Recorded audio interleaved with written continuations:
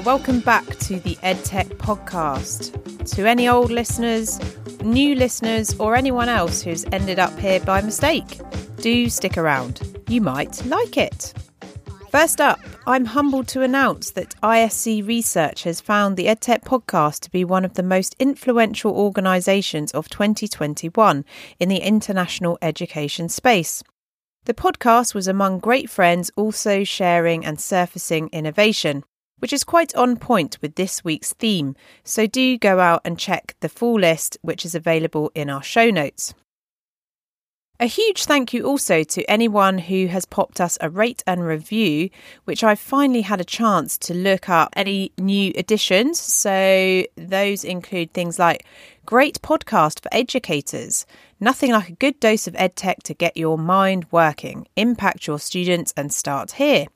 Or this one, great show, I download every week. Or finally, empowering, insightful and actionable. Whether you're well established as someone innovating in the education space or just getting started identifying the impact you want to bring to the world through your organisation, this is a must-listen podcast for you. Sophie does an incredible job leading conversations that cover a huge range of topics related to the ins and outs of navigating an ever-changing EdTech landscape from leaders who've actually experienced success themselves. Highly recommended listening and subscribing. So thank you again to anyone who's contributed there, and we'd love it if you're listening in and you'd like to drop us a rate and review, which we'll also read out on the show. And this can help others to find the podcast, so thank you in advance. What else? A couple of series announcements. I'm working with Bet on some future episodes of the EdTech podcast, which will be kicking off this March at Bet 2022. And this series will have a particular attention to skills. And I'm also really excited to announce that we are partnering with the Female EdTech Fellowship to showcase some of the best female-led post-seed innovators out there in Europe. And these organisations are working on STEM, corporate learning, social emotional learning, assessment and peer-to-peer language learning. So do watch this space. I can't wait to bring that to your ear holes. And a quick update on WorkTrip. So anyone who's been listening in before, you may have heard in my past episode that I'm founding a new startup called WorkTrip.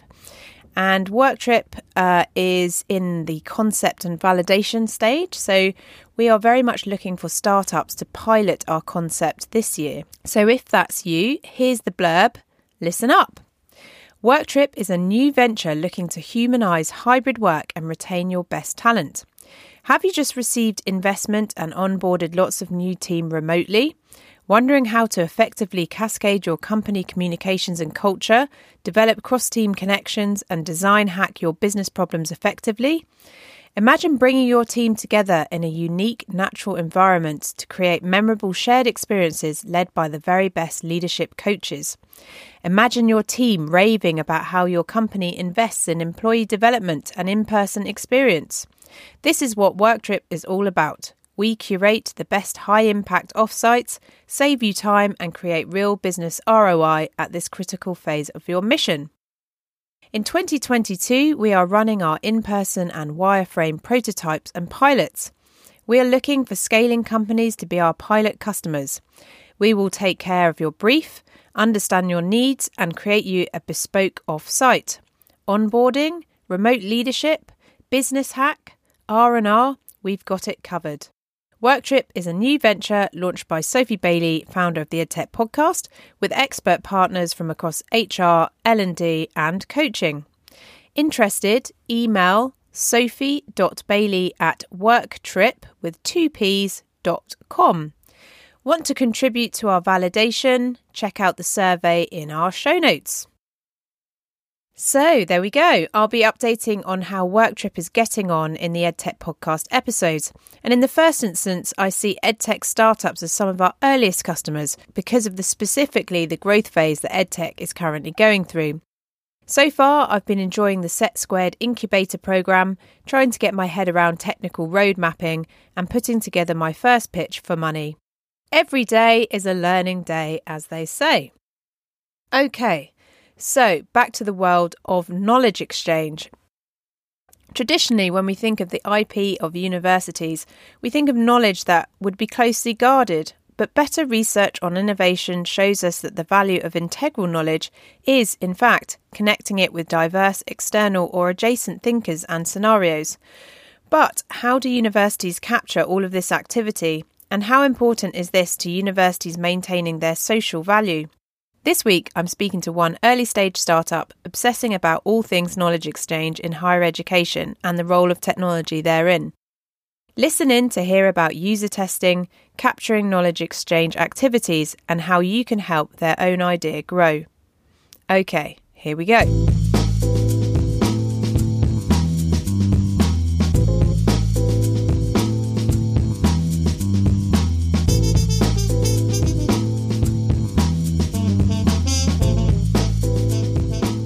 I'm very excited. I have Emily, let me see if I can pronounce this correctly, Devenold? No? Yeah, correct. Devenold, you did it really well. Yeah. Where's that name from? I think it's a Welsh name, actually. It's quite a rare one. My granny was Welsh, so I'm down with that. I love that. So I'm here with Emily Devenold, who's the co-founder of Kevri. So welcome, Emily. Thank you for having me, Sophie. So I've got here that you have been an international education journalist and also produced content campaigns for over 60 universities. So yes, perhaps we should start right there. Tell me a little bit about your background. I saw also you had some interesting experiences in Malaysia before you kicked off Kevri. Is that right? That's correct, yes. I actually started my career off at Bristol, funnily enough, for a content company called Hybrid. And they have an education sort of media site called Study International. And that's where I was hired as sort of an intern journalist.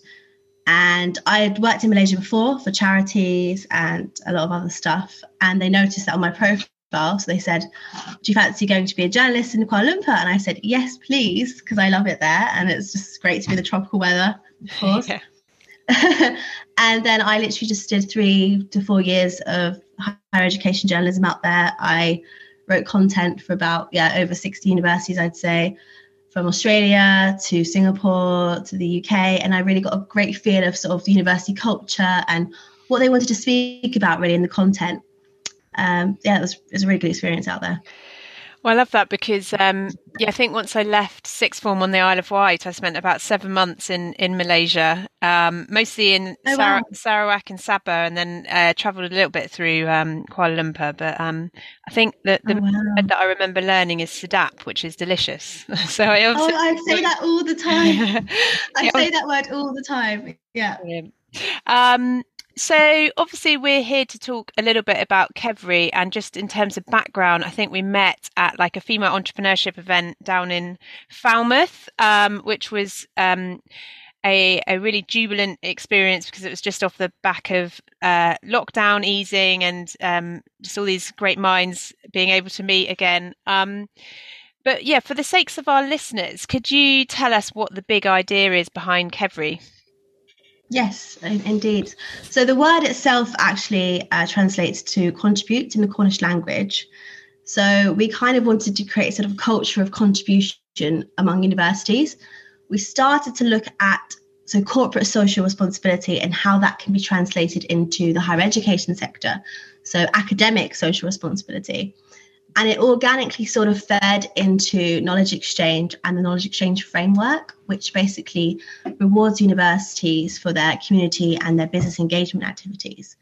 So our company is basically an emerging digital startup which supports universities and their academics to capture and showcase these community and business engagements, because a lot of universities sometimes don't have the time or don't have the resources to collate all that data into one place. So we're just sort of trying to centralise all that data and make it easier for academics and their staff to showcase and capture that knowledge exchange data. So when you say knowledge exchange data, what would that look like? So that could be anything from conferences to graduate startups to, academics going out in the business field or into the community and doing amazing work. But the problem is it's not always recorded. So you could have a really cool lecturer going out and doing a sustainability project with a company down the road. And that would be knowledge exchange because they're coming out of a university environment and they're exchanging that knowledge with a third-party partner. So the term itself is quite a hard one to grasp. A lot of people don't really get it. They're doing it already, but they don't really understand it. So it's basically, activities that happen with third-party partners. And to get sort of validation from the UK government's knowledge exchange framework, they often have to generate income. But knowledge exchange is literally everywhere. So there's a lot, even this is knowledge exchange right now between you and I. Yeah, well, I remember putting at the end of my last podcast, I was excited about this because, I'm really passionate about that idea of sharing ideas. And I think we've come a long way, generally speaking, in terms of higher education and understanding the importance of outreach and going beyond the sort of ivory towers that were perhaps a little bit more typical previously. And now, you have far more. Then we kind of swung completely to sort of rock star academics. And now I think people are just comfortable with the idea that actually there's amazing knowledge to be shared. And, going about sometimes mainstream channels to do that is not a devaluing of the university experience or the knowledge. It's actually just part of the role. If I understand correctly with ref and referencing, there's quite a established understanding of how references and citation leads to funding. Is the same true of knowledge exchange and funding? How does that work? I think knowledge exchange is a bit more, you see it, it's more visual, it's more, I need to see that happening. How did it happen? How many people attended that event, for instance? It's not so much about the citations or the recording of that data, it's more about, who attended, who did you engage with? Did you get the university's name out there? Did you generate partnerships, a long-term partnership with the university? So it's more about establishing those partnerships with the community and the local businesses and maintaining those because they're so essential to universities and their surrounding communities. Like a university has just got so much knowledge. It's like a hub of innovation, isn't it? And everything. So it's just how can they get that out there? And with Kevri, is part of what you're doing creating a metric that captures the value of each of those exchanges? Yes. So right now we're building sort of the algorithms for the back end of what would be a centralized system that could be very smart and present this data in a smarter way to the frameworks and to the submissions and for the knowledge exchange practitioners to assess and establish, okay, we've got some great knowledge exchange happening in this department. How can I optimize that? What metrics should I ask for next time? What should I look out for? And I think something we've also found is that the term impact is just so, I don't know, it could be anything, can't it really impact? You can't really define it. A lot of things are fiscal. And I was just thinking, that there may be quite a lag between the knowledge exchange event and then actually, it's interesting with podcasts, right? Because over time you get these amazing feedback mechanisms with podcasts, but through listeners connecting with guests but that may happen over months. So that's quite an interesting one as well. Capturing the benefit, but maybe over a longer time. Yeah, exactly. Podcasts are great. I think that's a great knowledge exchange because it's always going to be there. It's always going to be on the internet. But the other thing that I'm quite interested in at the moment is the metaverse, obviously, because everyone's jumping on that. And I'm really interested to sort of, long term of how knowledge will be exchanged there as well. So how is that happening? What will that look like? There's just so many possibilities, especially with NFT culture and decentralized organizations. There's just so much potential. But it's sort of just shifting that mindset, I think, because a lot of stuff is on spreadsheets. It's on word of mouth. It's just sort of bringing that a bit more onto systems and having a digital trail of that information, if that makes sense. Also, social media metrics is another great form of impact that is sometimes overlooked, I think. So that's something we're sort of looking into as well. So If I was a university listening in to this, who's the sort of typical person that usually gets tasked with measuring their knowledge exchange? Is that sort of individual academics? Is it someone within a department that has that role? Mm-hmm. So usually they'll have a knowledge exchange lead or practitioner, so a KEP. But for the universities that don't, they'll probably have heads of departments or someone sort of half filling the role perhaps to collect that data every year. Some universities have a really cool system which is knowledge exchange champions. So that's just heads of departments that have been nominated to collect that data to their department. But usually we seek knowledge exchange leads with universities and KEPs, we call them, practitioners. Yeah. And then ultimately, what will the university do with that aggregated data? Do they use that to sort of drive funding, or what's the kind of integral value of that once you've kind of sorted it and organised it for them? That will be, so there's something called the HEP key and then the HIFE return, and that will just sort of go into a submission basically that they can get a chunk of funding at the end. So there's something called the Knowledge Exchange Framework at the moment, the KEF. Every university in the UK is entitled to up to £4 million of that funding every year. A lot of universities, however, often don't meet that £4 million figure. They could, but they haven't, congregated that data efficiently, and they don't know what's going on in their university. But there's so much potential to get that and keep, reworking the knowledge exchange and doing more impact every year.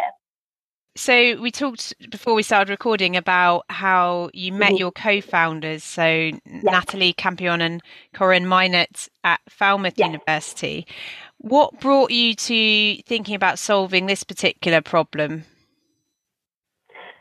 So, it was very organic, actually. We were looking into academic social responsibility and how universities can be more civically responsible, I guess.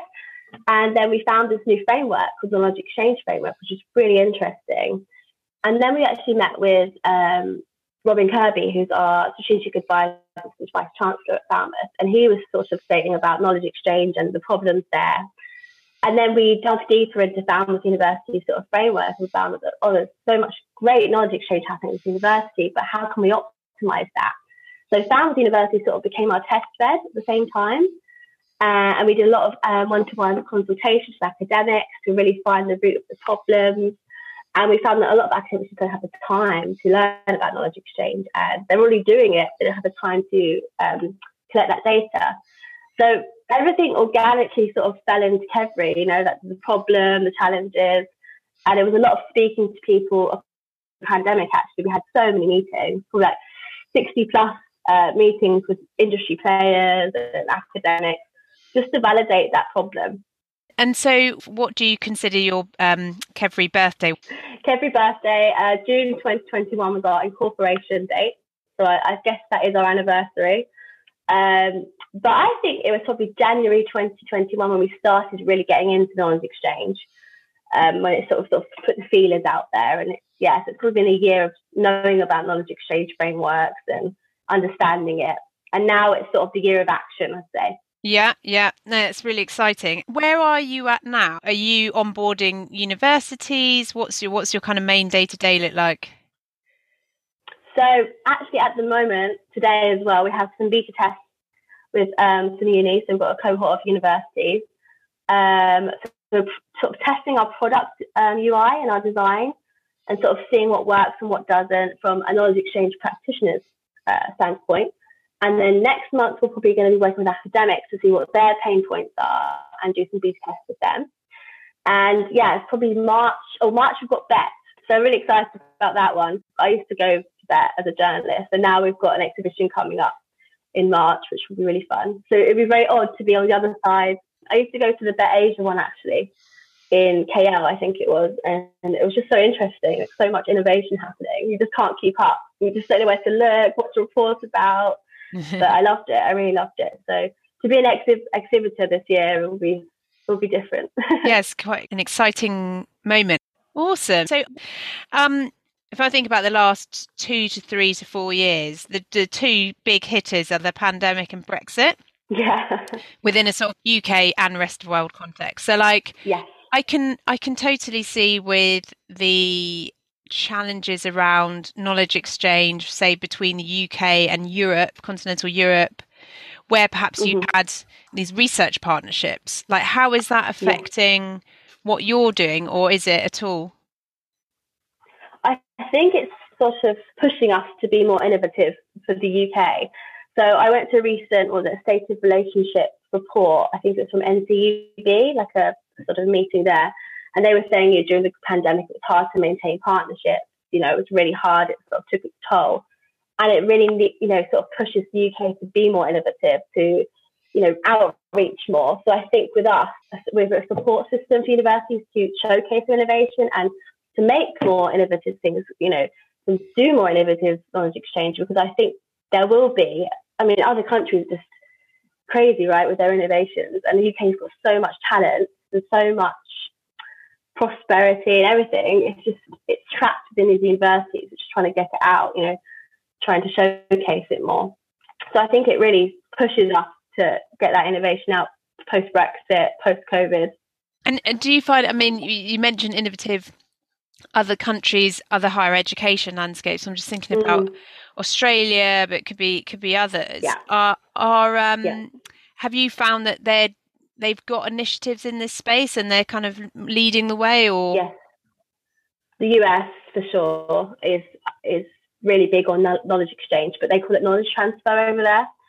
So they're very big on that, and that's probably something we'd look into. Sort of a market that we want to approach in the near future, perhaps, is the US. But there are a lot of other countries, like Australia as well, that are showcasing knowledge exchange, whereas the UK does do that, but there could be other ways of doing that could sort of optimize it. So I'm guessing if people are listening in, I'm guessing if universities are listening in, you want them to get in touch to either help validate and improve your iterations. What about partners or other players, investors? What else would you ideally love if you had like a kind of wish list of people that you'd like to kind of go, oh yeah, KEVRI were on the podcast, what should I chat to them about? Yeah, oh gosh, good question. So for investment, we are gearing up to be investment ready. So any investment advice always appreciated at KEVRI. We love talking to potential investors as well and updating them with our stuff. We have a board at the moment. We have board members that are really great. They sort of guide us through, sort of steering us through the process as well. But I think it's just right now is testing our product and validating that, and perhaps outreaching to other universities, perhaps in the US or Australia, that might be tuning into this podcast, or anywhere that would also be interested in a knowledge exchange startup, and sort of seeing where we head and how we can help them to optimize their K data. Want to be global in the end of it all, because knowledge exchange is global. It's not just a UK concept, but it's just finding out all those cross-cultural perspectives and how other cultures view knowledge exchange and how that data is collected. And tell me a little bit about your other co-founders and what their backgrounds are. So Natalie, she was a University of Northampton lecturer. She was actually a change maker of the year. She doesn't like me telling everyone that all the time, because I always name drop it. But she's a really innovative. Who gave her this title of change maker of the year? I think that was the University of Northampton. Okay, great. She's very big on social innovation. She's actually done a lot of knowledge exchange herself in the past. She's very driven. I love working alongside her. And Corinne as well is such a talented designer. Really thinks about the UI of products and takes into consideration, the user's needs and benefits. So they're both awesome co-founders. I couldn't wish for a better team, to be quite honest. Yeah. Okay, cool. So I've got a couple of questions here that I like to ask all the guests. So what's the biggest myth or foe in education or technology you would like to see corrected? Oh, biggest myth or foe? Probably that you need a tech degree to do tech. that it's always like you have to have this degree to do this, or you have to have an MBA to do business. Is my favorite one. No, you just do it. In my opinion, you just do it and see where it takes you. Yeah, wonderful. Who's a personal hero of yours in the sector and why? Oh, personal hero. I'd actually say my ex-editor, Jenna Ash, is a personal hero because she's the one that taught me how to write probably educational content and believed in my writing and sort of hired me as an education journalist. And from there, it stemmed into a higher education landscape. So I say my ex-editor, yeah, she's brilliant. Wonderful. Do you have a favourite book, project or resource you'd love to recommend? So obviously, in addition to Kevri, anything that's helped sort of inspire you that you'd like to pass on? Yeah, so I've been doing the operating system marketing course by Justin Walsh, I think his name is. And he recommended Ghost, which is a really cool platform where you turn your audience into a business, basically. It's just, you can literally have everything in one place. You can look at your email marketing, you can look at your stats. I'm exploring it now, actually, as a chief marketing officer. Ghost is a really cool product. Oh, cool. I really want to get into that. Where were you born and what were the experiences who shape who you are? Oh, born in Huddersfield in Yorkshire, moved to Essex. So I'm an Essex girl at heart. Experiences, probably all my travelling. I went to Thailand, went to Morocco, went to South Africa, did all the travelling stuff. But I did a lot of charity work as well, which kind of grounded me as a person, I guess. The cliche goes, but it was brilliant. And don't you feel just like so lucky that you got to travel now? Yes. Yes, now the pandemic's hit. Oh my gosh. What's your biggest win and or failure in life that you have learnt from? Biggest win. I actually won a writing competition just two years ago to do a Bali retreat. I learned a lot from that. I met a lot of writers, and that was just a really big win for me because I didn't believe myself as a writer, and I won it out of a lot of people, which is great. That's amazing. And the biggest challenge was it? Sorry. Yeah, biggest challenge I think is self-doubt. I think it's overcoming that self-doubt and just believing in myself as a person, as a woman in tech, the classic, but it's just, overcoming things and doing it for real. I find with that one as well, it's hugely related to how tired I am. Yeah. Like when you're having a tired day, you're like, I can't do it. Then you're like, oh, I've had it. Now I feel like really good again. A bit of coffee, a bit of this, then you're all right. Yeah, it is. It's energy. What do you like to do outside of education and technology to keep energized? Oh, yoga. But I'm not doing a lot of that at the moment. Actually, I say at the moment, probably the last year I haven't done anything. I need to get back into yoga and be more fit, to be honest, because I'm really not fit at the moment. I'm just working a lot. I literally live on my laptop right now. So yoga is something I need to get back into. Yeah. I hope you get to do that. Okay, yeah. Cool. And then, so if people want to find out more about Kevri, where should they go? What are your social handles and that kind of thing if they want to connect? Yeah, perfect. So kevri.co is our website. If you go on LinkedIn as well, we use that a lot. So if you type in Kevri capital letters, you'll find us there. We do use Twitter, but not so much at the moment. But that's Kevri official at Twitter as well. But yeah, please do get in touch with us. And who have you got on your board as well? Any exciting names there? Yeah, we have got Stephen Partridge, who's a great one. He's knowledge exchange practitioner. I think he's just recently moved roles. We've got Robin Kirby, who was the Falmouth University Strategic Advisor to the Vice Chancellor.